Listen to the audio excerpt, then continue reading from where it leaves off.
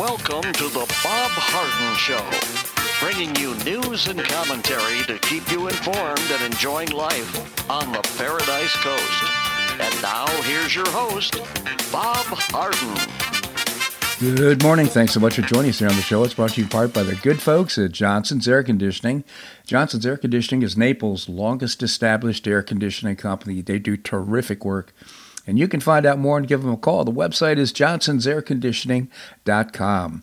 Also brought to you by Life in Naples magazine. Be in the know and stay up to date by reading Life in Naples. The website is lifeinnaples.net. We have a terrific show for you today, including guest William Yeatman. He is a senior legal fellow with the Pacific Legal Foundation. We'll be talking about what's going on in Capitol Hill.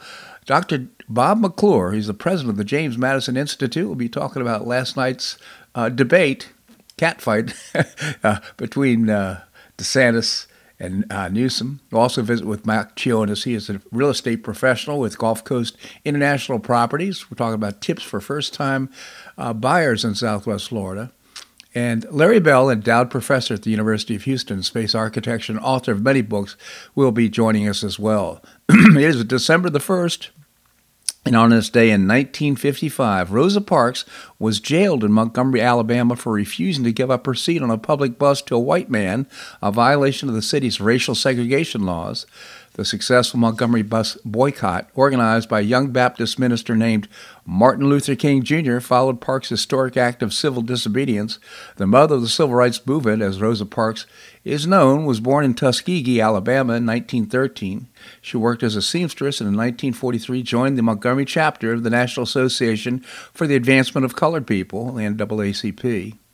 According to the Montgomery City Ordinance in 1955, African Americans were required to sit at the back of the public buses and were also obligated to give up those seats to white riders if the front of the bus was filled up. Parks was the first row of the black section. When a white driver demanded that she give up her seat to a white man, Parks' refusal was spontaneous but was not merely brought about by her tired feet, as the popular legend says. In fact, local civil rights leaders had been planning a challenge to the Montgomery's racist bus laws for several months, and Parks had been privy to this discussion. Learning of Parks' arrest, the NAACP and other African-American activists immediately called for a bus boycott to be held by black citizens on Monday, December the 5th. Word was spread by flyers, and activists formed the Montgomery Improvement Association to organize the protest. The first day of the bus boycott was a great success, and that night the 26-year-old Reverend Martin Luther King Jr. told a large crowd gathered at the church, "The great glory of American democracy is the right to protest for right." King emerged as the leader of the bus boycott and received numerous death threats from opponents of integration. At one point, his home was bombed, but he and his family escaped bodily harm. The boycott stretched on for more than a year, and participants carpooled or walked miles to work and school when no other means were possible. As African Americans previously constituted 70% of the Montgomery bus ridership, the municipal transit system suffered gravely during the boycott. On November 13, 1956, the U.S. Supreme Court struck down Alabama's their Montgomery City bus segregation laws as being in violation of the Equal Protection Clause of the 14th Amendment to the U.S. Constitution. On December the 20th, King issued the following statement: "The year-old protest against city buses is officially called off, and the Negro citizens of Montgomery are urged to return to the buses tomorrow morning on a non-segregated basis." The boycott ended the next day. Rosa Parks was among the first to ride the newly desegregated buses. Martin Luther King Jr. and his nonviolent civil rights movement had won its first great victory. There would be many more to come, of course. And Rosa Parks died on October the 24th, 2005. 3 days later, the U.S. Senate passed a resolution to honor Parks by allowing her body to lie in honor in the U.S. Rotunda, Capitol Rotunda. What a great story. And again, nonviolent action on the part of Martin Luther King. He was a great leader. Thinks of the race baiters today are no measure against Martin Luther King Jr. Well, Dow Jones Industrial Average surged Thursday to a new high for the year thanks to optimism around cooling inflation. The surge capped off an excellent November for stocks, with all three major indexes gaining at least 8%. That's fabulous. The Fed's preferred inflation measure increased 3% in October, down from 3.4% in September and getting closer to the central bank's much ballyhooed target of 2%. A drop in gas prices, down 4.9% from the previous month, was a major factor. Increases in core prices, which strip out food and energy costs, also slowed last month. In the last 6 months, core inflation has grown at a 2.5% annual rate, down significantly from 5.1% last year. The news means the Fed will likely keep interest rates unchanged at the final 2023 meeting on December the 12th and 13th, and that's good news. So inflation, getting a handle on it, is starting to come down. That's good news. Well, last night a ceasefire deal between Israel and Hamas expired, bringing it into a 7-day pause in fighting. Shortly after, the Israeli military confirmed it resumed combat operations in Gaza and said Hamas violated the operational pause by firing a rocket towards Israel. Now, for the first time since November the 24th, explosions and gunfire are being reported in Gaza. It comes as Qatar and Egypt try to extend the truce for another 2 days. It's unclear when the remaining hostages and Palestinian prisoners will be released. The pause led to Israel exchanging 240 Palestinian prisoners for Hamas's release of 110 hostages and much needed aid entering Gaza. Israeli Prime Minister Netanyahu has repeatedly vowed to crush Hamas once the truce expired. Again, ahead of the ceasefire's end, Secretary of State Anthony Blinken urged the Israeli government to have a plan to protect civilians in Gaza if the fighting resumed. Boy, is that weak. Many hope there would be a last-minute deal to extend the truce to a third time. Now fighting is officially restarted in a war with a death toll in the thousands. So there was some positive things that came from that, but now the Israeli army is marching towards South Gaza. Yesterday, in a face-off no one asked for, Governor Ron DeSantis debated Governor Gavin Newsom in Georgia on immigration, gun control, abortion, and more. DeSantis is running for president. Newsom says he's not, or at least not yet, anyhow. Still, the debate went ahead with Fox's Sean Hannity as the moderator. Newsom pitched himself as the Biden administration's number one cheerleader. We'll extend the discussion with Dr. Bob McClure from the James Madison Institute later in the show. The next primetime showdown, of course, is next week with the GOP presidential candidates taking the stage, probably minus President Donald Trump.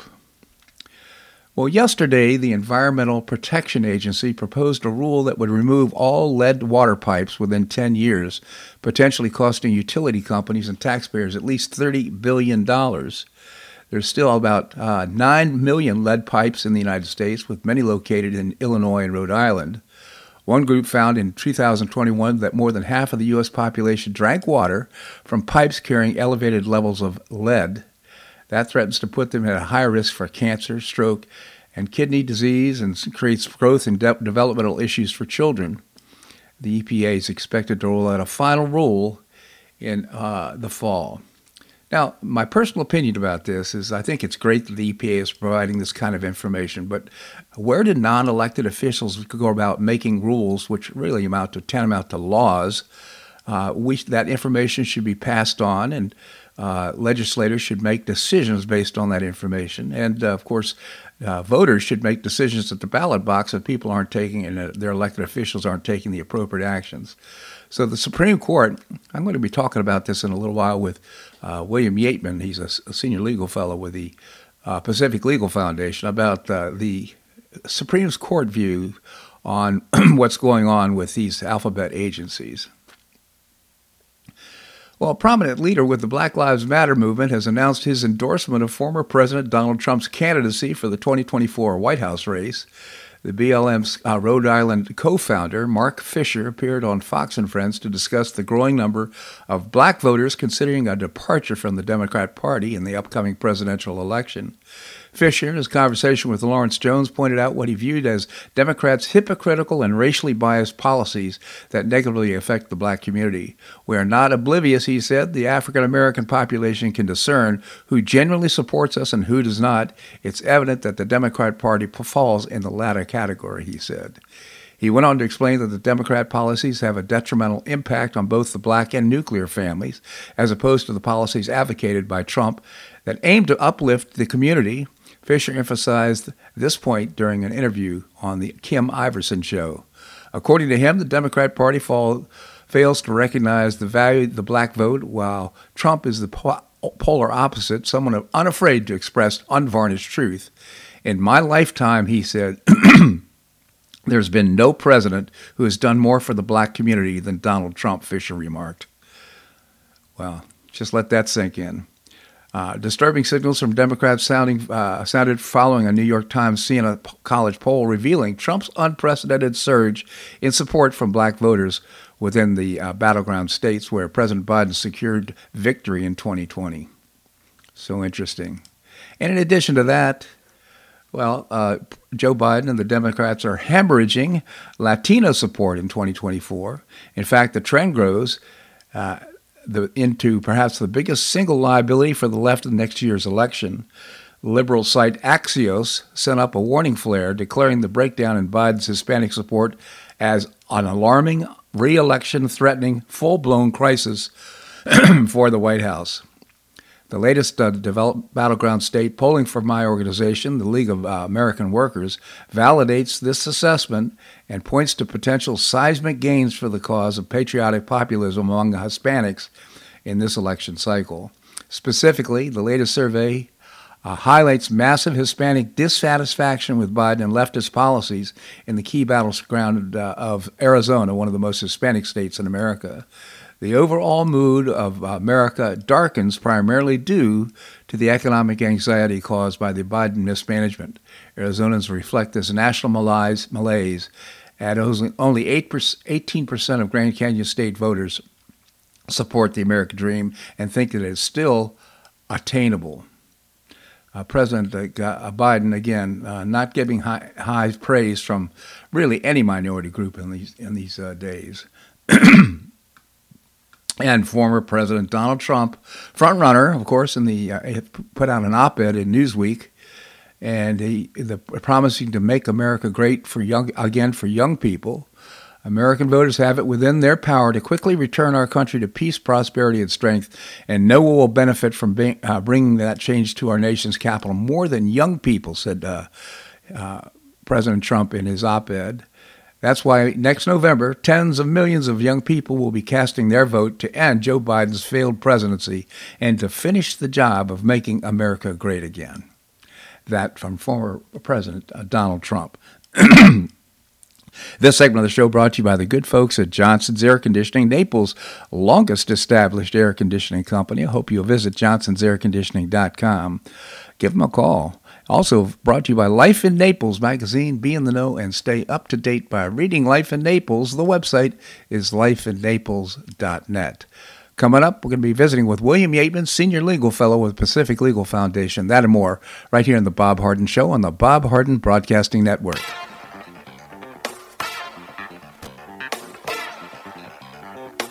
Stay tuned for more of The Bob Harden Show here on the Bob Harden Broadcasting Network.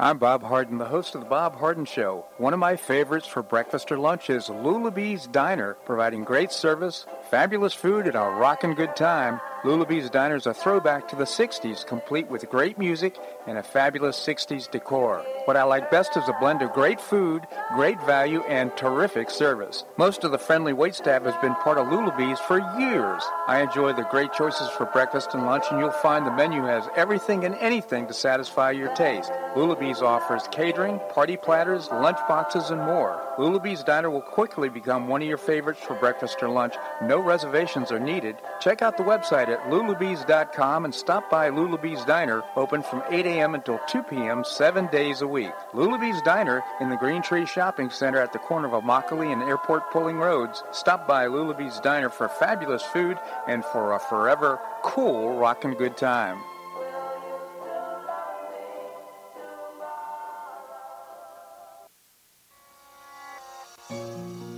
Collier County Sheriff Kevin Rambas says the number one reason the elderly become victims is isolation. The Collier Senior Center goes a long way in keeping seniors connected with the community and with each other. The Collier Senior Center, located at 4898 Coronado Parkway in Golden Gate, provides comprehensive information regarding services and resources that affect the quality of life of older adults and their caregivers in Collier County, empowering them to maintain independent and meaningful lives. Here's Esther Lully, Director of Collier Senior Center. Everyone, every senior is welcome. There's diversity there. It's vibrant. It's a caring atmosphere. So there's a reason we offer the services and programs that we do. We want to help enrich the lives of senior members and provide support to their caregivers. Want to find out more? Visit CollierSeniorCenter.org. That's CollierSeniorCenter.org. Or call the Collier Senior Center at 239-252-4541. That's 252-4541.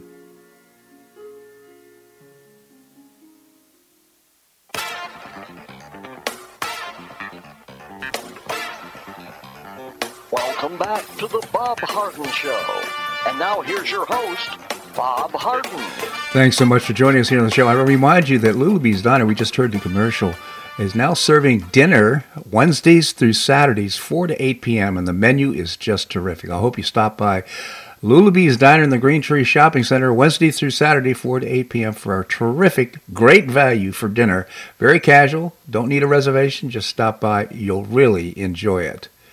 Coming up, we're going to be visiting with Dr. Bob McClure, president of the James Madison Institute. Right now we have with us William Yeatman, senior legal fellow with the Pacific Legal Foundation. William, thank you so much for joining us here on the show. Thank you so much for having me on, Bob. Always a pleasure, William. Tell us about the Pacific Legal Foundation. You bet. We're a nonprofit law firm, and we defend Americans for free from government overreach and abuse. All for the benefit of having great policy and laws on the books. PacificLegal.org is the website. So I was hoping you could bring us up to date with what's happening in terms of the Congress spending cat fight up there on Capitol Hill. What's going on? Well, indeed, as Congress turns. So the big news this week was Speaker Mike Johnson gave a talk before the Senate GOP caucus, in which he said that if deals are not reached on spending by these staggered deadlines that we've talked about before and the spending stopgap, then he saw it as being inevitable that Congress would pass a year-long continuing resolution or, another, a year-long stopgap of the sort we've talked about before, the sort we've bemoaned before, the sort of spending autopilot. There's a catch, however. So tucked away in the debt limit deal reached earlier this year is a provision that calls for sequestration, which is a mandatory 1% spending cuts for both defense and non-defense spending if Congress were to, if by April 1st, 2023, we are stuck in another stopgap spending measure. The long and short of it is that what Speaker Johnson was signaling is that he's willing to play hardball, is that if he does not get what he wants, then he is content proceeding with one of these stopgap measures, which normally would be a terrible thing, but in this instance, due to this sequestration provision in the debt limit deal, would trigger meaningful cuts. And indeed, these cuts would not fall equally on defense and non-defense spending. They would be far steeper for the non-defense spending. So this is actually something that sounds quite attractive. Now, the next question becomes, what does Speaker Johnson want? To what end would he be playing hardball? Mm-hmm. And it's a little unclear here. He also signaled this week that he is in line with the top line numbers reached in that debt limit deal. That's $1.59 trillion worth of spending for the next fiscal year. If he's willing to accede to that, then what does he want? It's unclear, but possibilities that have been bandied about are that he wants that top line number, $1.59 trillion, to actually be a hard number. That is to say that he wants no budget gimmicks. He wants no spending on top of that. At the same time, he is also likely keen on what are known as policy riders to these appropriations measures. And what that means is it's a non-spending policy bill coupled with the spending bill, and in particular on immigration policy. So it still is a fluid situation. However, in this particular instance, in this particular context, the prospect of another punt, of another stopgap measure, isn't the same, isn't what it has meant in the past. And that is to say, it were to trigger these sequestration provisions. So we'll see. I mean, again, we've got 15 legislative days until the holidays, and then I believe it's January 19th when that first spending deadline is due.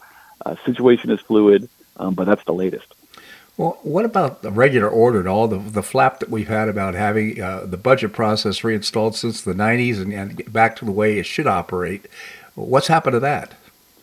That is still very much part and parcel of Speaker Johnson's platform. Mm-hmm. So the top-line numbers, top-line spending figures, are somewhat distinct from those 12 appropriations measures. You can think of it as the top-line figure is how much they can spend, whereas the appropriation measures themselves would be how they spend it. Now, there's two ways to go about appropriating, and I'll note this. In the past, the top-line number would have been determined after the 12 appropriations bills were put together through regular order. What we've got here is sort of a mix of the old and the new, unfortunately. And by that I mean a commitment to regular order, however, a top number imposed by the speaker, behind negotiated behind closed doors. So it does not conflict with his commitment to regular order. However, it can be better. I'd like to pass this off as being a necessary evil, given the situation that that former Speaker McCarthy left Johnson in.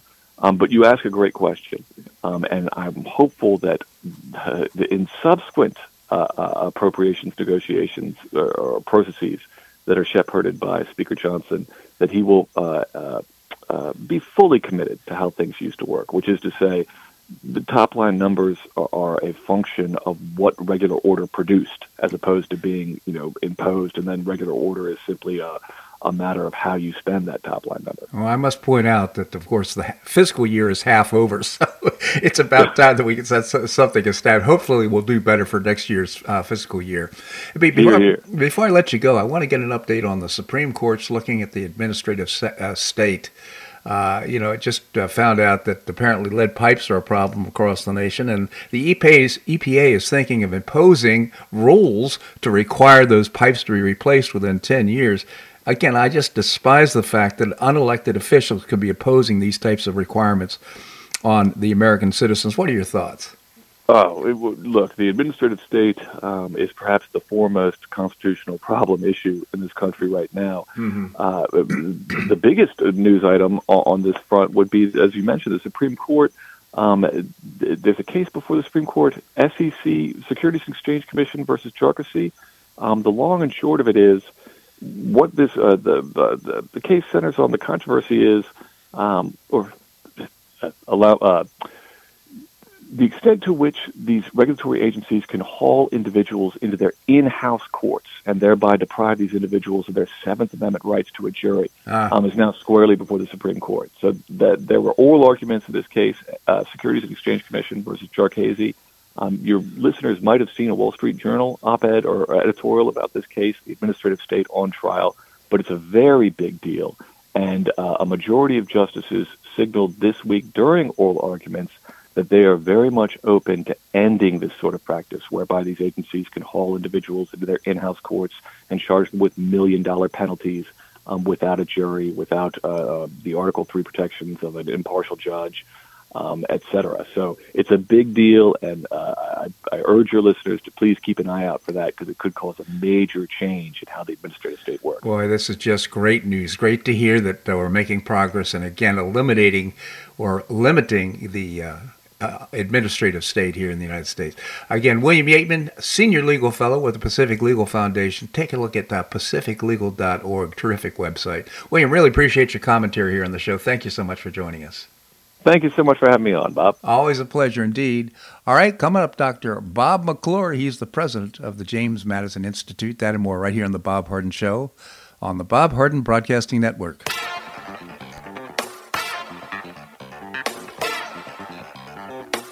Stay tuned for more of The Bob Harden Show here on the Bob Harden Broadcasting Network.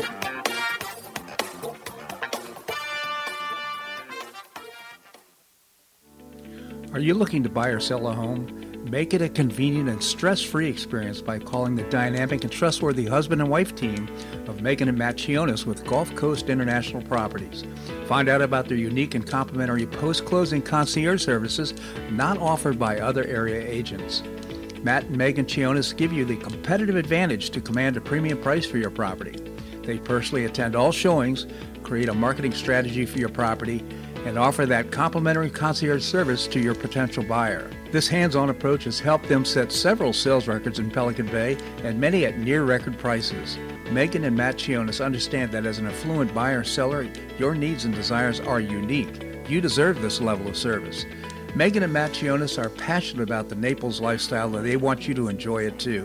Call Megan and Matt Chionis with Gulf Coast International Properties at 239-269-5310. That's 239-269-5310. Do you have questions about your retirement?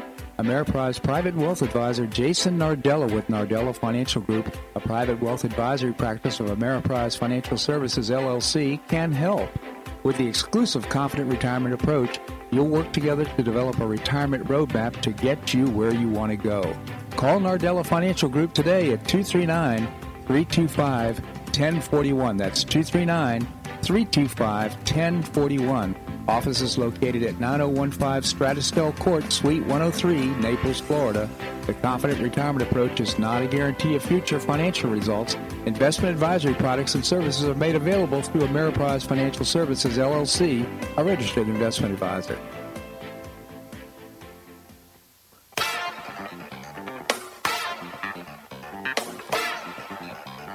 Welcome back to the Bob Harden Show.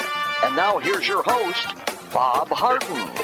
Thanks so much for joining us here on the show. We're providing you news and commentary rooted in a commitment to individual liberty, personal responsibility, limited government, and the rule of law. Coming up, we're going to visit with Professor Larry Bell, endowed professor at the University of Houston in space architecture. Right now we have with us Dr. Bob McClure.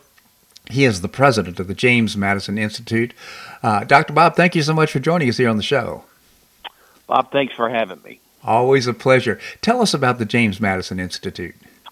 Well, the James Madison Institute is Florida's largest think tank, and we are based, Bob, in Tallahassee, where all the action is with the legislative process and obviously where the governor resides and those kinds of things. But we are a statewide organization.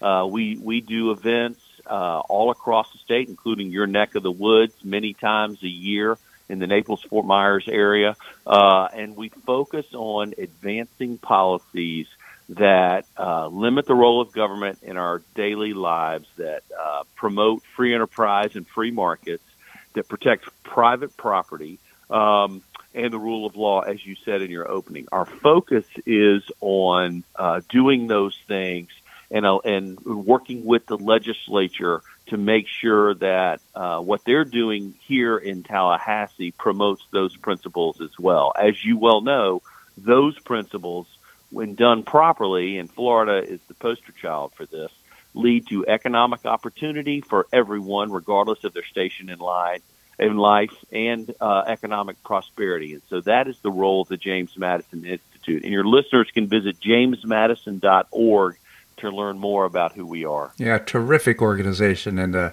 think I credit the James Madison Institute with a lot of the success we've had in the state of Florida for giving great guidance in terms of policy and what's happening here, not only with our state legislature, but with the governor. So, Dr. Bob, we had a debate last night. I'm not sure many people know why it happened, but it was certainly interesting, a debate between Gavin Newsom, and our Governor DeSantis. I want to get your thoughts. Well, there were a lot of fireworks, and I think what you saw last night was a debate between substance and style. Governor DeSantis clearly had the facts on his side. Every time a slide was put up on the screen, whether it was education, the economy, job growth, crime, housing, energy prices, all of those kinds of things, Florida was typically top 3, 4, or 5. California was near the bottom. Right. And so the governor did a great job of explaining to the American people why Florida leads the country in so many different areas. And it started, Bob, with this in-migration, out-migration. So there are, more people moving to the state of Florida than any other state in the country. California is at the bottom. They literally cannot keep U-Haul trucks in California because so many people are leaving the state because of the draconian tax structure and the regulatory environment. You can't run a business in California with the costs now imposed by Sacramento and the bureaucrats of the state. And so what you saw were the facts on Governor DeSantis' side. He did a terrific job. But what you saw with Gavin Newsom was pure symbolism, use of half-truths, silver tongue, and typically, as the left always does not answer the question, but returns fire based on the old tropes of racism, abortion, extremism, health care for women, and those kinds of things. And so the Governor Newsom, while smooth, never really answered the questions. He never focused on the issue at hand, right, while Governor DeSantis did. And so that is kind of the contrast that you had there last night. Well, I certainly agree with that. And what's interesting to me is the fact that he made the claim, now I'm talking about Gavin Newsom now, that the tax structure in California is less than in Florida. I can't even say it with a straight face. Right. Less than in Florida. And so it was, pretty much ad hominem attacks on DeSantis, Governor DeSantis, as well as, I'm going to say, bold-faced lies.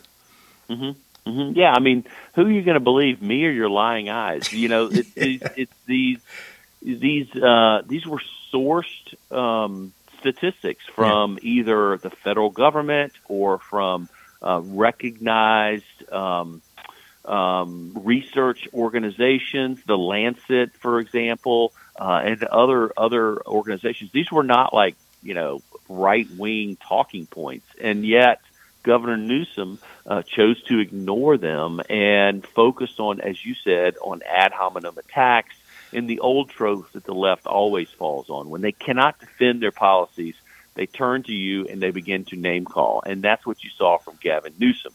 The whole idea of immigration, to say that Joe Biden has put forth a strong immigration bill is laughable. The Democrats had the House and the Senate for 2 years and could have at any point put forth an immigration bill, and they never did. No.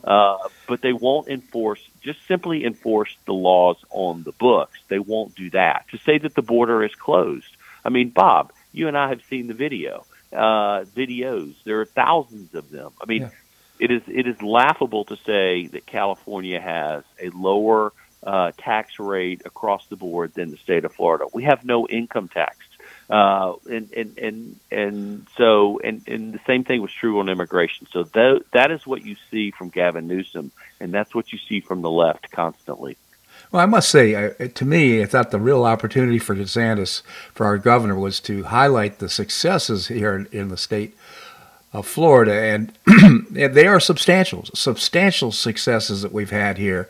So I will say that it served that purpose, is to allow him to do that. And as far as Newsom is concerned, my guess is he's trying to run for president. Quite frankly, I think he plans to step into the fray when, in fact, Biden steps out. What are your thoughts? Yeah, I think he's absolutely right. When Governor DeSantis said he's running a shadow campaign, that's exactly what he's doing. That's why he goes to China. That's why he's traveling the country. That's why he goes to Washington, D.C. That's why he moderated some of his views as though he's talking tough on immigration, different things like that. He is absolutely going to run for president in 24 if Biden steps down, or in 28. The problem with 24 is that Kamala Harris is the, quote, rightful, end quote, heir should Biden step down by virtue of the fact of her position. And so should Joe Biden step down and the Democrats toss an African-American woman aside for Gavin Newsom, the Democrats have a real problem. So, and Gavin Newsom is a smart man. He knows that. So he's watching and waiting to see where and when his opportunity will be. It will come in 2024, or it will for sure come in 2028. And, of course, we have RFK Jr., who's sitting in the wings. And certainly, in my mind, if we had to have a Democrat president, and I certainly don't want that, but my choice would be RFK Jr. He's got some bad policy ideas, I grant you that, but at least I think he's honest and straightforward. I agree, and he has said some good things when it came to COVID. Yeah. He's right on some individual liberty, kind of this libertarian bent. Some of the things he said on Joe Rogan's show and some other things like that. There's no doubt that he has some sense of personal freedom and opportunity. But you're right. Do we agree with him on the climate change situation and some of the other things? Absolutely not. Right. But he's going to run as a third party. That's going to be very interesting to see how that affects the Democratic Party, because obviously the Kennedy name is so steeped in the tradition of being a Democrat in the Democratic Party. So we'll have to see what happens going forward. I must say, the Democrat bench at this point looks so weak. I mean, can you imagine Kamala Harris becoming the decided candidate for the Democrat Party? I just can't imagine that. Yeah, and I think she would lose 40 states, even against a man like Trump. I mean, she does, Joe Biden sold himself as grandpa bringing, sanity back to the family home, meaning this country and Washington, D.C. We all know how that turned out. But Kamala Harris can't sell that, and she can't sell policy. So I'm not sure what she would offer to the American people. Plus, her numbers as a VP are even worse than Joe Biden. So I really believe no matter who the Republicans nominate, even Donald Trump, that they are facing a 35, 40 state bloodbath if Kamala Harris ends up being the nominee. And I think they know that. I think they would much prefer to have Gavin Newsom slide into that, because he would be a formidable candidate, even though, he speaks in half-truths and untruths. He is a smooth talker.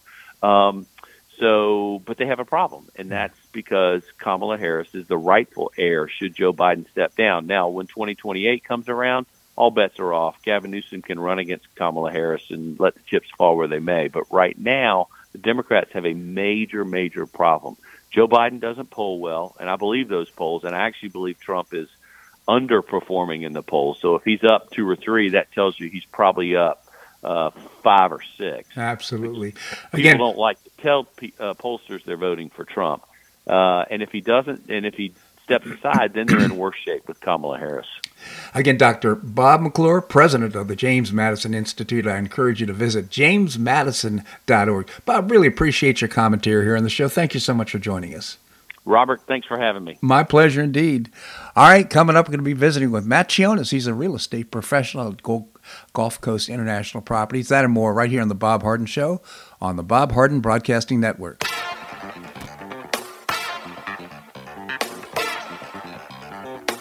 Stay tuned for more of The Bob Harden Show here on the Bob Harden Broadcasting Network.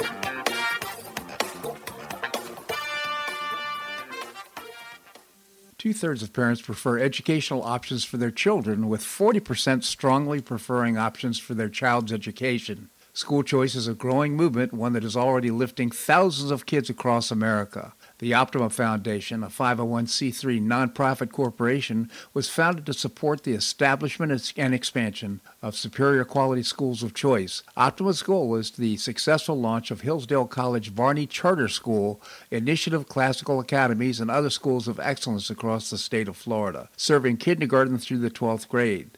The mission is to train the minds and improve the hearts of young people through a content-rich classical education in the liberal arts and sciences with instruction in the principles of moral character and civic virtue. And a terrific product of the process, Naples Classical Academy has already opened here in Naples. You can find out more by visiting the website optima.foundation. Help children in Florida optimize their educational opportunities. Visit www.optima.foundation. Do you suffer from joint pain in your shoulders, hips, or knees? I was suffering from debilitating pain in my knees. On a referral, I saw Dr. George Markovich with the Institute for Orthopedic Surgery and Sports Medicine. He successfully treated my symptoms and pain for several months. Finally, having exhausted all alternatives for pain management, Dr. Markovich and I agreed that surgery was my best alternative. Dr. Markovich replaced both of my knees in 2006, and I now have full range of motion in both knees, and I have no pain. I now play golf and exercise free of debilitating pain in my knees. Don't suffer needlessly with joint pain. Call orthopedic surgeon Dr. George Markovich with the Institute for Orthopedic Surgery and Sports Medicine at 482-5399. That's 482-5399. He did a great job for me, and he'll help you too.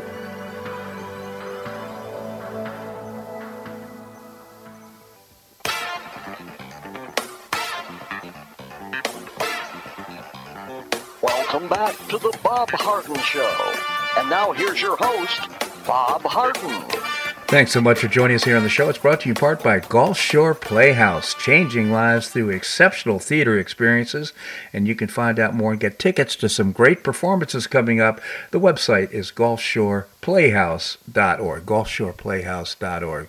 Coming up, we're going to visit with Professor Larry Bell, endowed professor at the University of Houston in space architecture. Right now we have with us Matt Chionis. He and his wife are real estate professionals here on the Paradise Coast. Matt, thank you so much for joining us here on the show. Absolutely, Bob. Hey, thanks for having me on the broadcast. Always a pleasure, Matt. Tell us about your real estate practice. Yeah, so my wife and I, we are a real estate team down here on the Paradise Coast. We own a concierge real estate firm, and what we offer is a menu of concierge services that are complimentary for buyers and sellers. We offer things such as complimentary home watch, property management, some renovation oversight as well. So we have a full menu of options. If you're looking, we have great partnerships. If someone needs to charter a private jet or a yacht, we have great partnerships with them. So really, we've created a true full service offering for people, because people buying here, that's a little different than buying in other parts of the country, and that's why we'll have some good tips for buying on the Paradise Coast today.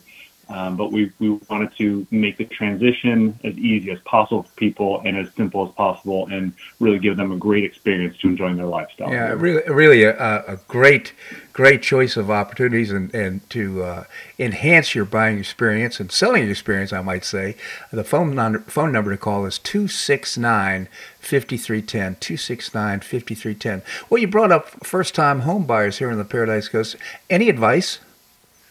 Yes, we've got a couple of great tips we can go through. Some tips for buying on the Paradise Coast, mistakes to avoid, especially first-time buyers here can definitely make. And so Naples is a large and growing place. It takes about 40 minutes to get from one end to the other without traffic, and it's growing. There's an incredible amount of community that has been built recently, and there's more on the horizon. So we've got two quick, good tips here. Might get to a third one, but number one is understanding your lifestyle needs, and that you sound like common sense, Bob. But when one neighborhood like Pelican Bay has 65 communities in it and 95 different associations, you want to make sure you find the right community. This is more of a daunting task than people anticipate.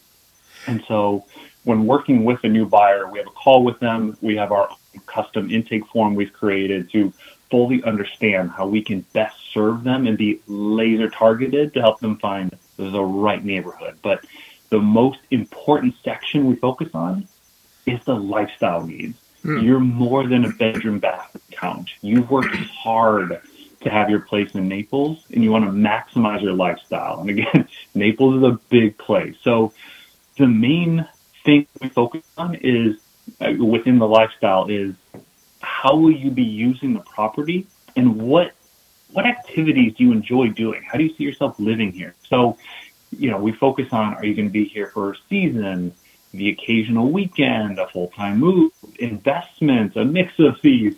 That's really going to dictate what kind of neighborhood we help you find. But one of the biggest takeaways, Bob, that we want people to understand is how you vacation here is different than how you live here. Yeah. Such an interesting point. I mean, one of the barriers to actually understanding the community is the fact that so many gated communities. You can look in from the outside the gate, but you need a real estate professional in order to really understand the communities. And it's important to have somebody that you can trust that that understands how the communities vary and what their differences are.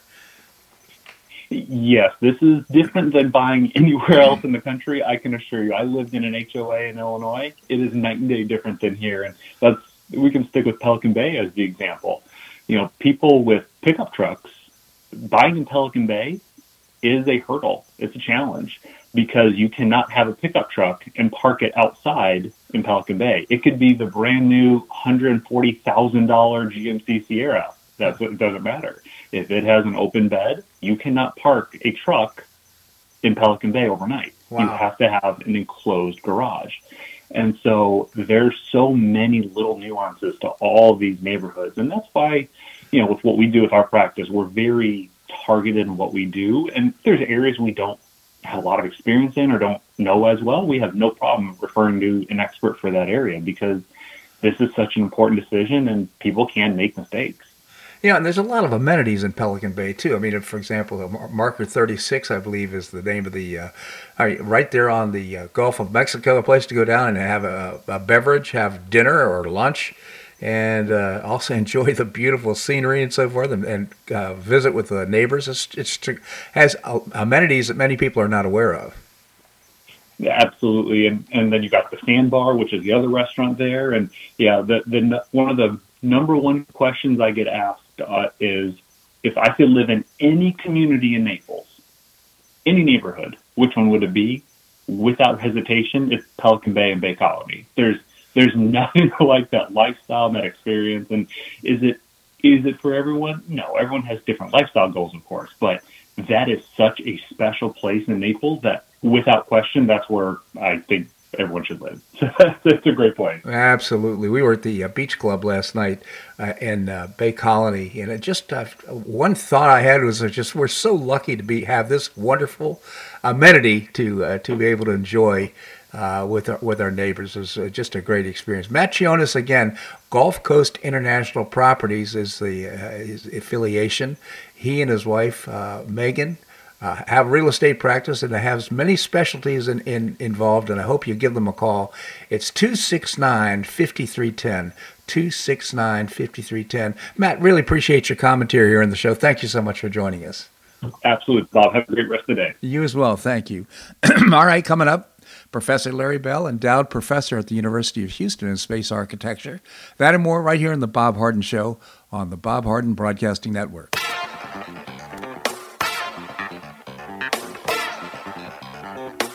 Stay tuned for more of The Bob Harden Show here on the Bob Harden Broadcasting Network.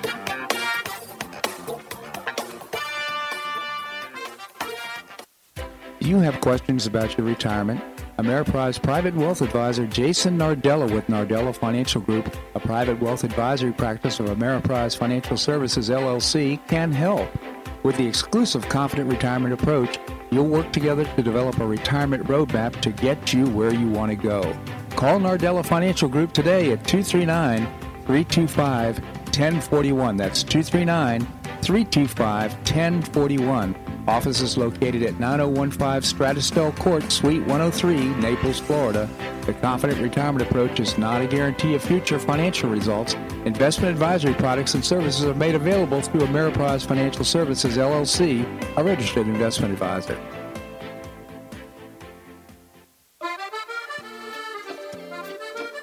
Blue Provence Restaurant is a favorite dining destination for many Neapolitans, including Linda and myself. Blue Provence, located in a historic building in the heart of Old Naples at Creighton Cove, offers a mix of French bistro cooking with bold, fresh Floridian flavors. Experience award-winning cuisine at Blue Provence and enjoy one of Florida's most extensive, eclectic, and fun wine cellars. Dining your choice of the popular Eden Bar, the intimate Courtyard Garden, or the beautiful Provencal Caribbean Dining Room. Enjoy a wonderful and memorable evening in a casual and relaxed atmosphere that includes a taste of Provencal hospitality. Blue Provence is open 7 days a week all year round.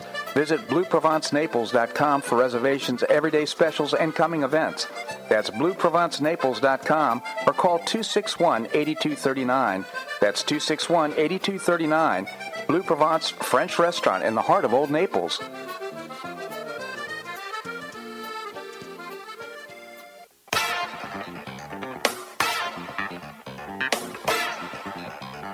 Welcome back to the Bob Harden Show. And now here's your host, Bob Harden. Thanks so much for joining us here on the show. It's brought to you in part by the Foundation for Government Accountability. They help elected officials have winning strategies, and you can find out more by visiting the website, thefga.org. We have with us Professor Larry Bell, endowed professor at the University of Houston in space architecture. He also is an author. He's written many books. His latest is Architectures Beyond Boxes and Boundaries, My Life by Design. I have it right here in front of me. It's a great read. I hope you take a look at it. Also, he writes a column for Newsmax.com. It's called On Point. He writes it about 3 times a week. Professor, thank you so much for joining us here on the show. Bob, it's always a pleasure. Thanks so much. Oh, it's always a pleasure to have you on, Professor. And you've written a column here, Free Market Purchasers Unplugged from Electric Vehicles. This is a big deal, and it's so important. Maybe you could tell us about it. Yeah, there's this big push, of course, to save the planet by going all electric. And I guess the notion is with green energy, you just plug them into a tree somewhere.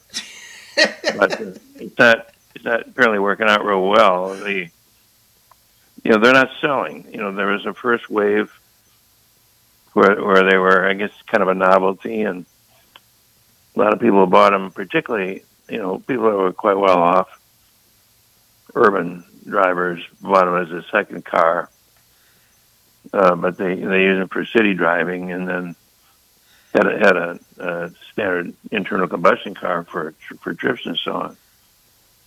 And so, I think the thought was that these are going to really be, big winners, and they haven't been, and they're stacking up in dealer lots right now, and despite all the subsidies that we're pumping into them, it's quite a concern for dealers. Because they've got loans on these cars, and I don't know that it's going to get much better. I've been railing against this for some time. I think people should drive what they want to drive. It's a free world, but electric cars. They just don't work. Electric vehicles don't work for a lot of people, and they certainly don't have anything good for the planet. When you consider that electricity has to come from somewhere, it just doesn't come out of some wall socket magically. Most of it comes from fossil energy, particularly natural gas. Yeah. Turbines. So. When you have government control society, controlling demand, it doesn't work out well. It certainly doesn't. I mean, taxpayers are subsidizing this. I read as much as $50,000 per car. To me, it's unbelievable what we're doing, and of course, the science is flawed that supports this whole thing, as you're pointing out. Because what fuels the energy sources for these cars is, in many cases, is coal plants who are creating, and gas, natural gas that create the power to charge these vehicles. Yeah, it's a huge issue. First of all, our energy grids are already pretty much overwhelmed, and at the same time, they're pushing intermittent wind and solar energy to transition to, and it's absolutely crazy because, so many reasons Yeah. The output is very anemic. It costs just so much to build these huge structures. I'm talking particularly about wind, and they're only good for about 15 years, maybe 20 years at most. Yeah. Even less when you put them offshore because of water corrosion, and they have a very short life and humongously expensive to build. They're intermittent. There are periods when vast areas of the country don't have wind. In the winter times, they can freeze up when you need them, and solar, of course, is only available certain hours and under certain sun conditions. So none of these make any sense. And then on top of that, it makes us dependent on the batteries for the rare earth materials. About 85% of them are controlled by China, and or Congo, in case of cobalt, and they're in that case mined by child labor and China Uyghur slave labor, and this is just really ugly stuff. And then, as you mentioned, you can kind of you should hope that people are driving them appreciate your generosity, because as a taxpayer, you're paying about $50,000 for every car they drive. Right. It's really I'd call it a scam, and in many senses it is. Yes. But it's really a government fraud, and it's not going to end well. No, it's not. And I think some of the free market is beginning to realize this. I know that Ford has put off its electric truck development for a year. I know that large energy companies are beginning to buy land and buy opportunity for producing more carbon-based fuel. And I think it's just because they realize this whole thing is going to implode, and then people are going to go back to regular internal combustion engines. Well, you also understand that, electric vehicles are not efficient in cold weather. Yeah. And so about half, as I understand it, about half the vehicles sold are in California. Very temperate climate. And then when you're driving in the cold, you've also got the heater on, which consumes electricity and reduces the mileage. And so, they're and then if you go to larger vehicles, they need larger batteries, more rare earths, and we're tying ourselves into a horrible supply chain lockup in terms of China can cut off our access to the materials. So once they choke off the internal combustion engines, and people get confused with these terms, but electric hybrids that run on gasoline when it's most efficient and electricity when it's most efficient, I think, are wonderful, because they technically make sense. And my son's got one, and they're really they really are efficient. They really are good. So, really talking exclusively about the plug-in electric vehicles. Yeah. That and you want to recharge them at night when the sun isn't shining, and when the wind may not be blowing, which it isn't much of the time. Bobby, it just doesn't make any sense. No, it certainly does. You have to believe that there's a lot of graft involved. Absolutely. In fact, just another way that Bidenomics is working for us. Professor Larry Bell, endowed professor at the University of Houston and author of many books. His latest, Architectures Beyond Boxes and Boundaries. I hope you check it out. Also, visit Newsmax.com and look at Professor Bell's column. It's called On Point. Professor, always appreciate your commentary here on the show. Thank you so much for joining us. It's a pleasure. Thank you so much. My pleasure indeed. Well, that's a wrap here on today's show. I hope you enjoyed it. We've got some great guests lined up for Monday, including John Millimore. He is the editor-at-large for Fee.org. We'll visit with Mark Schulman, the founder and publisher of HistoryCentral.com. And we'll also visit with Jim McTagg, former Barron's Washington bureau chief and author now of some terrific murder mysteries. I really appreciate your listening to the show, and if you enjoy it, I hope you'll tell your friends. It's one of the ways that we reward our advertisers, and we can't do the show without them. I hope you make it a great day and weekend on the Paradise Coast or wherever you are. Namaste.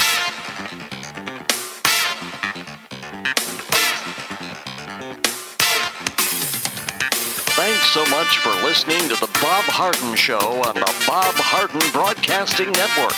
For more information and audio files of previous shows, visit www.bobharden.com.